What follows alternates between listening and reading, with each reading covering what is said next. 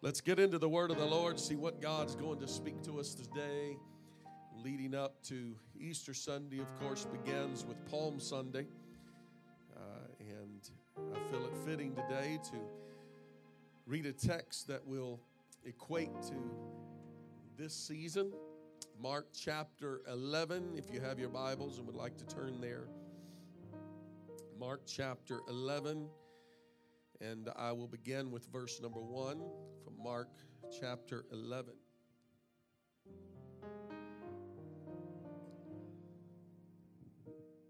Mark 11, verse 1. And when they came nigh to Jerusalem, unto Bethphage and Bethany, at the Mount of Olives, he sent forth two of his disciples and said unto them, Go your way unto the village over against you, and as soon as ye be entered into it, ye shall find a colt tied, whereon never man sat. Loose him and bring him. And if any man say unto you, What do ye this? Why do ye this? Say ye that the Lord hath need of him, and straightway he will send him hither. And they went their way and found the colt tied by the door without, in a place where two ways met. And they loose him. And certain of them that stood there said unto them, What do ye, loosing this colt? And they said unto them, even as Jesus had commanded, and they let them go. And they brought the colt to Jesus and cast their garments on him, and he sat upon him. And many spread their garments in the way, and others cut down branches off the trees and strewed them in the way. And they that went before and they that followed cried, saying, Hosanna, blessed is he that cometh in the name of the Lord. Blessed is he who cometh in the name of the Lord. I want to preach a Palm Sunday message to you today. Before I get into the word of the Lord too deeply, I just want you to pray with me right now and ask the Lord to help us to pour his presence and spirit out upon us this morning. Would you just set your Bibles down, lift your hands toward heaven, and let's call on the name of the Lord this morning. God, we need you today. Lord, pour your presence out upon us this morning. Let your glory fill this house. God, fill us today with your glory. Let praise arise from our spirits and hearts this morning, that every person in the room may be blessed and touched by the word of the Lord. And we thank you in Jesus' name. Amen. God bless you. You can be seated this morning.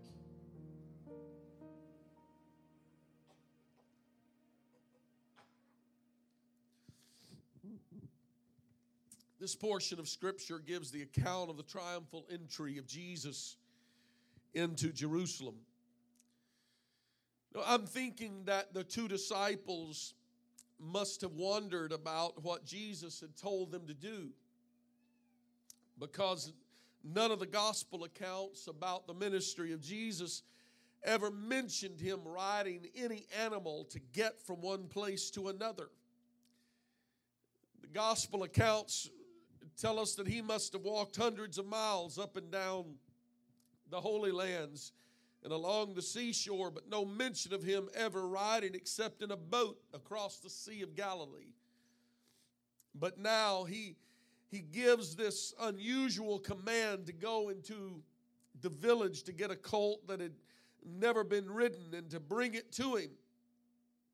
It must have seemed like a pretty strange command to tell them prophetically to go, and this is exactly what you're going to find when you get there. He even tells them the exact words that they are to use, and should anybody question them, and of course they did, and when they questioned, they just spoke what Jesus had told them to say. The Lord hath need. It's obvious, though, that Jesus knew what he was going to face in the city of Jerusalem. So his decision to go into Jerusalem must have been one of the most difficult decisions that Jesus had ever made up to this point. On top of that, to ride a colt rather than to walk as he had done so often must have been an even more difficult decision, because riding a colt into the city was a public declaration that he was a king. And this is what had moved the nation into an uproar.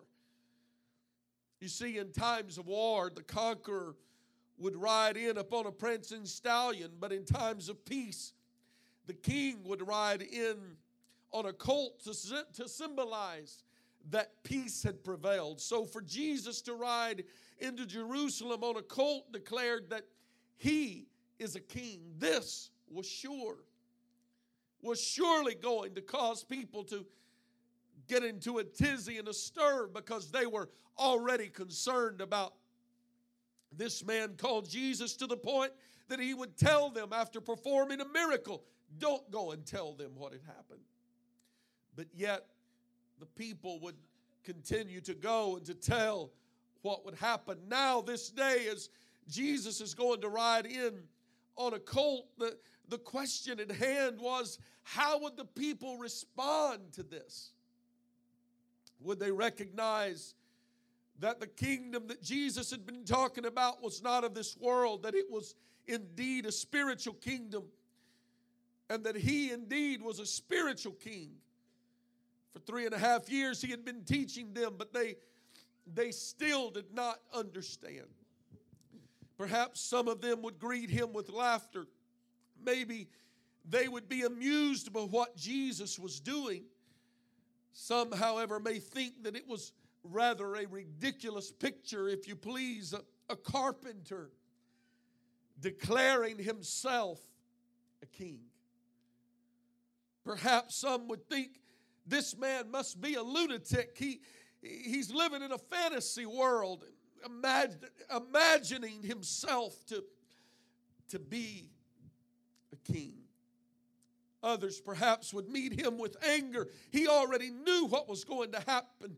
They would be upset, and they would interpret his riding into the city as an arrogant gesture. Maybe even some would say it would be blasphemy against God himself. Of course, many would recognize him as the king and as the Messiah, and would greet him and would hail him with joy, welcoming him as an earthly king. But they would be a little confused in their own mind, perhaps because they thought he was coming to reestablish the throne of David and to overthrow the Roman Empire and to set up a kingdom that they had longed for and wished for so long. They were ready and eager to place a crown upon his head and see the Roman Empire overthrown and Jesus to rise as the king of their people.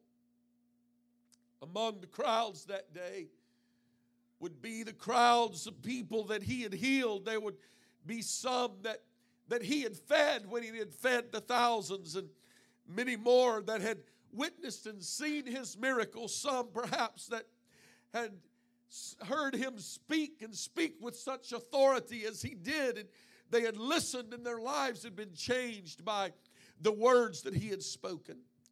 Jesus knew all of this lie ahead of him. He knew that just over the horizon of him riding into town on a colt, he knew what laid ahead of him. He knew that he was facing a cross, looming like some wooden monster. And over the horizon, Luke tells that in spite of it all, Jesus still set his face steadfastly toward Jerusalem. Can I help you with this picture, if you please? Imagine him knowing what laid ahead of him.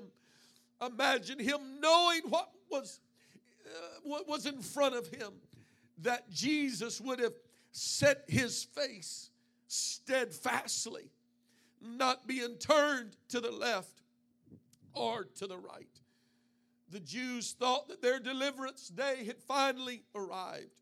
They thought their king and deliverer was riding in to take his crown and to set up his earthly kingdom. They would overlook the lowly colt that he rode in on, for now surely his stallion was going to be waiting somewhere in a distance. Because the Roman yoke was soon going to be broken, and God's kingdom would soon be sat upon the earth. And finally the Jewish government would again be in charge, and God's people was again going to be free. Excitement would charge the atmosphere of those who thought so, and around him, as their dreams and aspirations began to look as like they would soon become a reality. Can you imagine what the people must have thought that day? Their great conqueror was in the midst. But they did not realize that his conquest was not in a natural realm, but his conquest was in a spiritual realm. And that his kingdom was not of this world, but his kingdom was what was of that which was to come. In the bliss of their ignorance, they were beside themselves. If ever there was a time for them to rejoice, it was now. If ever there was a praise service, it was now. They were rejoicing because their king was showing up to deliver them. As the procession moved on that day, the crowd would have grown larger and larger. The disciples were inspired by the enthusiasm of the multitude. They began to throw down their garments, their coats, if you please, and they began to wave palm branches and began to lay them out, and they began to cry, Hosanna, Hosanna, blessed is he that cometh in the name of the Lord. The people that day would have had a reason to praise. They would have had a reason to worship. They would have had a reason to throw down their garments and to wave palm branches. They were praising him because they believed that he had come to free them from Roman oppression and rule. These people were praising because their hopes of escaping the physical bondage of this life was there, and the life they had been living in was going to be surpassed with the utopia of the new life that they had longed for and imagined. He had come to give them freedom from the oppressive rule in their minds and in their hearts and in their lives. And daily, as they went about their struggles under the oppression, they thought he was coming to deliver them, but in fact, he was coming to deliver them. But before he could ever get to freeing them in their hearts and in their spirits and in their lives and free them from the oppression of sin and demonic forces, he was first going to have to go to a cruel cross and die and shed his life's blood. I come to tell you today that it is not God's will for anybody in this room under the sound of my voice, or anybody that may be listening online today. I come to tell you that it is not God's will for you to continue on in your life under mental or spiritual bondage, for you to be carried under the load of depression or oppression. But Jesus Christ one day came riding in on a colt, but soon he was going to be your deliverer. I come to tell you today, it's not his will for you to carry a load that is so heavy that you cannot lift your head of encouragement, but you are discouraged today. I come to tell you that he came to set you free. And if anybody today has a reason to praise him and to worship him, it is you and I who have been redeemed because of the work he did on Calvary. Somebody give the Lord a hand clap of praise. Hallelujah.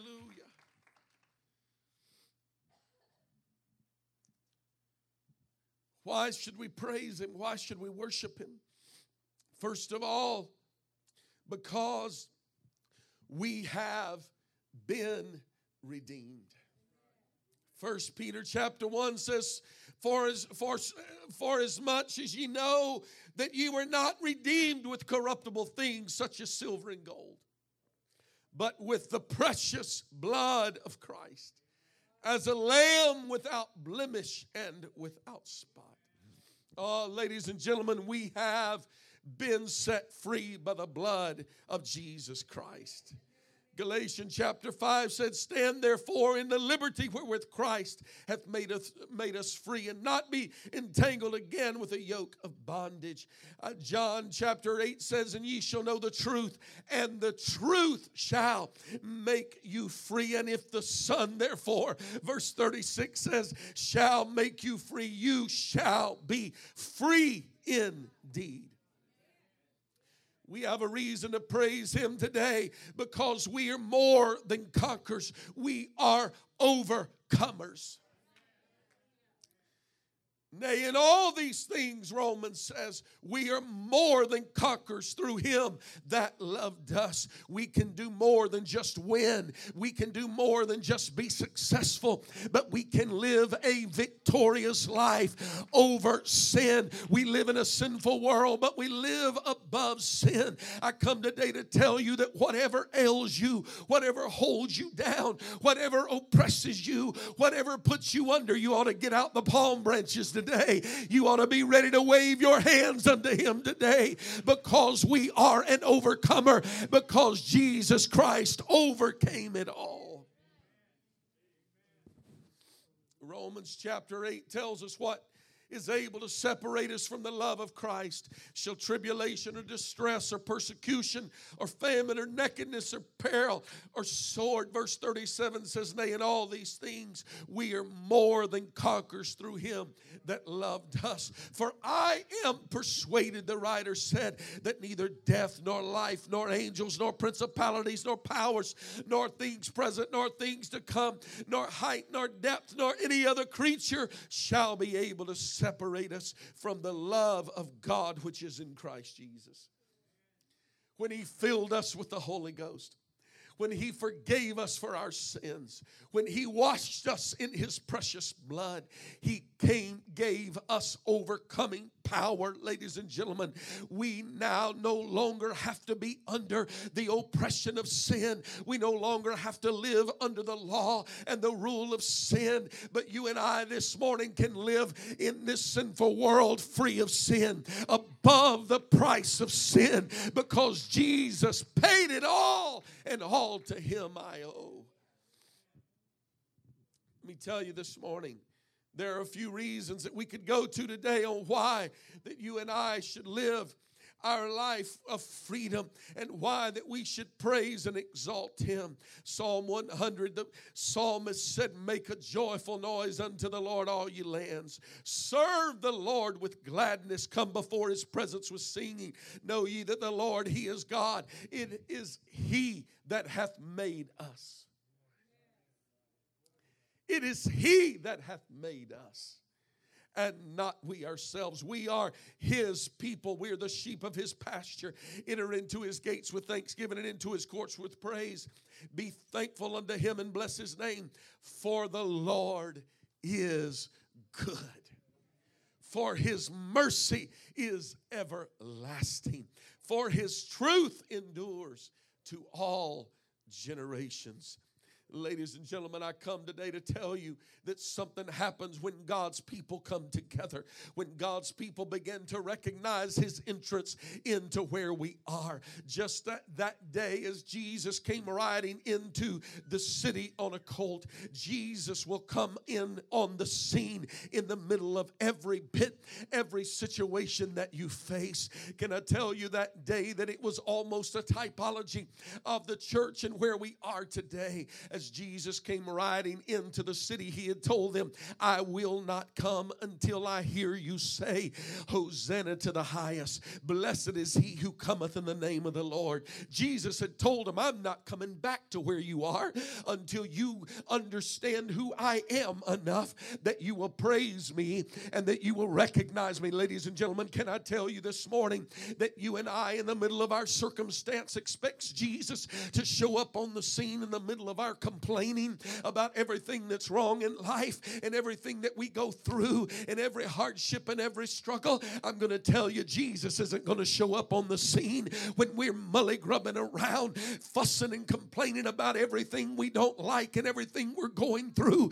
But when we get to the point of recognizing him as our exalted and lifted up Savior, and every time we begin to worship him and thank him and praise him for who he is and what he's able to do, he'll come riding in. Why is that? Because he inhabits the praises of his people. When God's people begin to worship and begin to praise, you are creating an environment that invites God to come on the scene. It doesn't matter what you're under today, what kind of load you're carrying today. Let this Palm Sunday be a morning of worship. Let this Palm Sunday be a morning of praise. Somebody ought to lift up a hand. Somebody ought to raise up a hallelujah. Somebody ought to get out a handkerchief. Somebody ought to get out a palm branch and say, in the middle of my struggle, I'm going to worship. I'm going to praise, because I know what it means when Jesus shows up on the scene. He is going to be my conqueror. Oh, somebody give him praise this morning.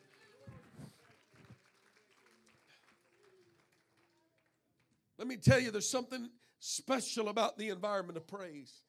It's exciting and it's contagious. In spite of everything that goes on, when somebody begins to worship God, it'll catch on to somebody that's next to you. When you begin to worship and praise God, we've got to understand something. The enemy trembles. I said this some time ago. I'll say it again this morning. Your praise confuses your enemy.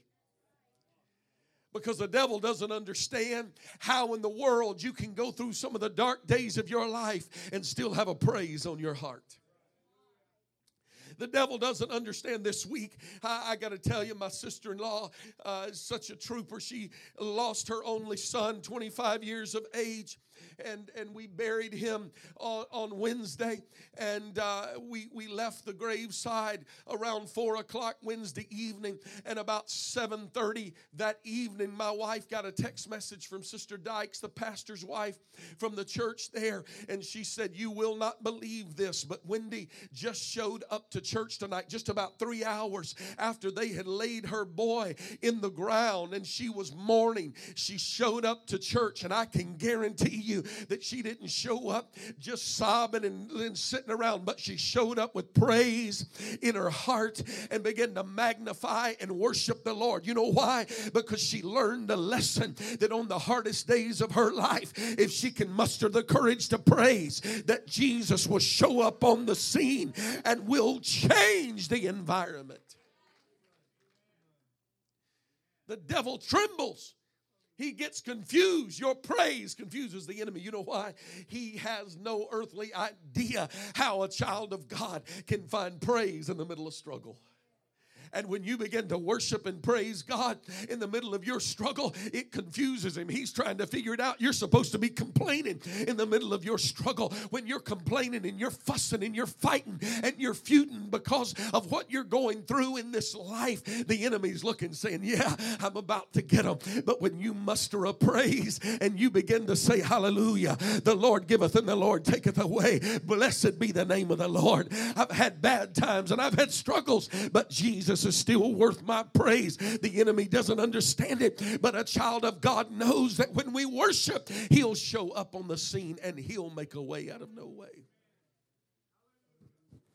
One of the most effective tricks of the enemy is to hinder our worship and praise. A worshiping church is a powerful church. An environment of praise will always usher in the presence of God.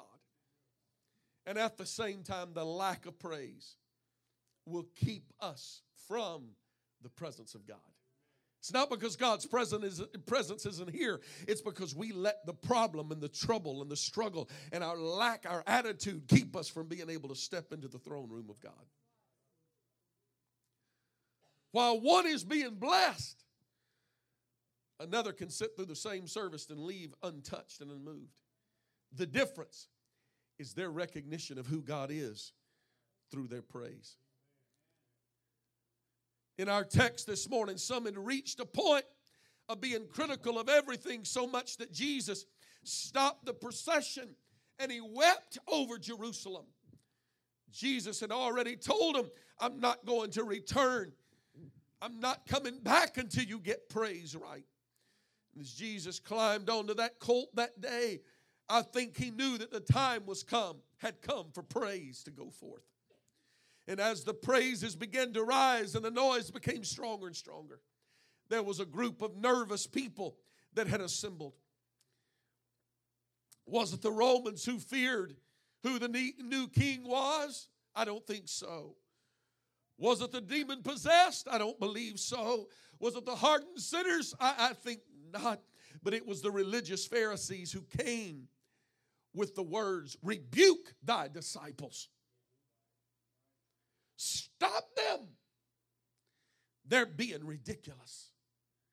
It was the religious crowd that tried to squelch the praise that was due to the Lord, because it took the power away from them and restored it to its rightful place. You know why people that have a problem with praise and worship have a problem with praise and worship? Because it's not about them. It's about Him.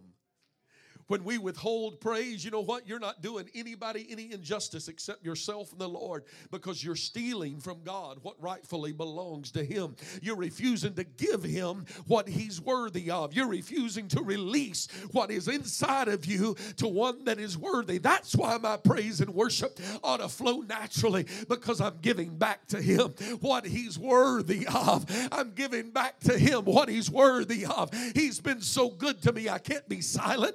I can't sit on my hands. I've got to clap my hands. I've got to lift my hands. I've got to lift my voice, because God has been so good to me.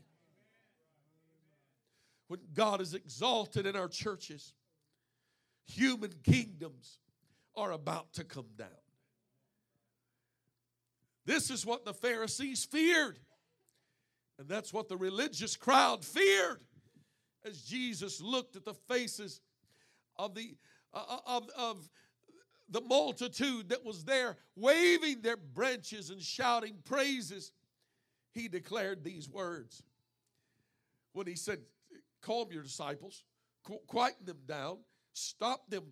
Jesus says, if these should hold their peace, the very stones would have to cry out. Oh, we've talked about it. The obvious fact is this, that nobody is exempt, nor should they want to be exempt. I've made my decision. Jesus is never going to have to look down and say, if these hold their peace. Somebody said to me, well, I went over and I was visiting another denomination and I was shocked at how they worship. I want you to know that some are not too far from taking our place. I come to tell you, there is no rock going to take my place. There's no non-believer going to take my place. If they want to join in, come on and join in, but no rock is going to take my place. I know it may be Sunday morning. I know times may be tough. I know somebody may be going through it today, but I want you to know it's Palm Sunday and Jesus is showing up on the scene, and my praise and my worship is saying, come on the scene, Jesus. Come on and enter into the city, Jesus. Come on into the house, Jesus. Because I'm tired of going through it. I'm tired of the oppression. I'm tired of those who have been ruling over me. I'm tired of the hard days. Come on in, Jesus. Let my praise be acceptable to you. Oh, somebody give the Lord a hand clap of praise today. I'm quickly closing this morning. There's only one kind of person that shouldn't and doesn't praise the Lord. And we've got scripture for that because of Psalm 115. The scripture said the dead praise not the Lord. The dead praise not the Lord. But everything and everybody else ought to give praise unto the Lord. A prerequisite of life is that we breathe. We inhale and we exhale. One that doesn't have life, one that is deceased has lost life and they've lost the ability to breathe. They praise not the Lord. But everybody that breathes, let everything that hath breath. Let everything that hath breath. Well, I don't feel like I deserve to worship the Lord. Let everything that hath breath. Truly, none of us are worthy to worship the Lord, but let everything that hath breath. Well, I hadn't had a good week. Let everything that hath breath. Well, I've been going through it, Pastor. Let everything that hath breath. Well, as soon as I get through my circumstance, let everything that hath breath. Oh, you don't know, Pastor. I really don't feel like I'm worthy. I just can't do it. Let everything that hath breath, because the devil wants you to think you can't worship. The enemy wants you to think you ought to hold your peace. The Pharisees want you to think you ought to just be silent. But Jesus says, don't tell them to be silent, because if they're silent, I'll raise somebody else up to be a praiser. But I wonder in this house this morning if there would be about 100 or so people that would want to get up on your feet and say, for the next 5 minutes, I'm going to give God the best praise that I can give him on a Palm Sunday. Welcome into the house, Lord. Welcome into the city, Lord. Come on the scene, Jesus. I'm not worthy, but you are. I need you to come on the scene. We need your deliverance today. Come on, somebody. Lift up your hands. Lift up your heart. Lift up your voice, and let's magnify the Lord. There can be healing unleashed in the house today. There can be salvation unleashed in the house today. There can be deliverance in the house today. It's up to you. Go ahead and make him welcome with your praise. Oh, let's magnify him for a few minutes.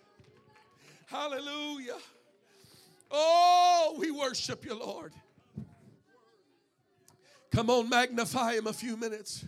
Magnify him a few minutes. Well, I don't feel anything. Praise him until he shows up. Praise him until he shows up. Come on, tell him how good he is until he shows up in the middle of your situation. Come on, magnify him until he comes on the scene this morning. Hallelujah. Oh, we need you today, Lord. We need you today, Lord. Come on, let's magnify him together. Lifted hands toward heaven. Let's exalt the name of the Lord.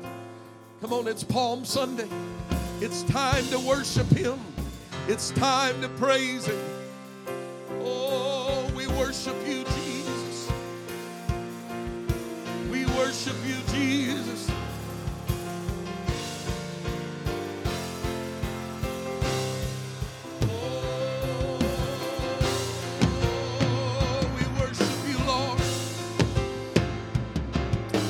Hallelujah. Come on, praise him. If you see your problem great, praise him a little greater. If you see your circumstance large, praise him a little larger. Make him a little bigger. That's what David meant when he said, oh, magnify the Lord. He magnify him. Make him larger than whatever is in your way of seeing him. Make him larger than whatever you're going through. Make him greater than your battle.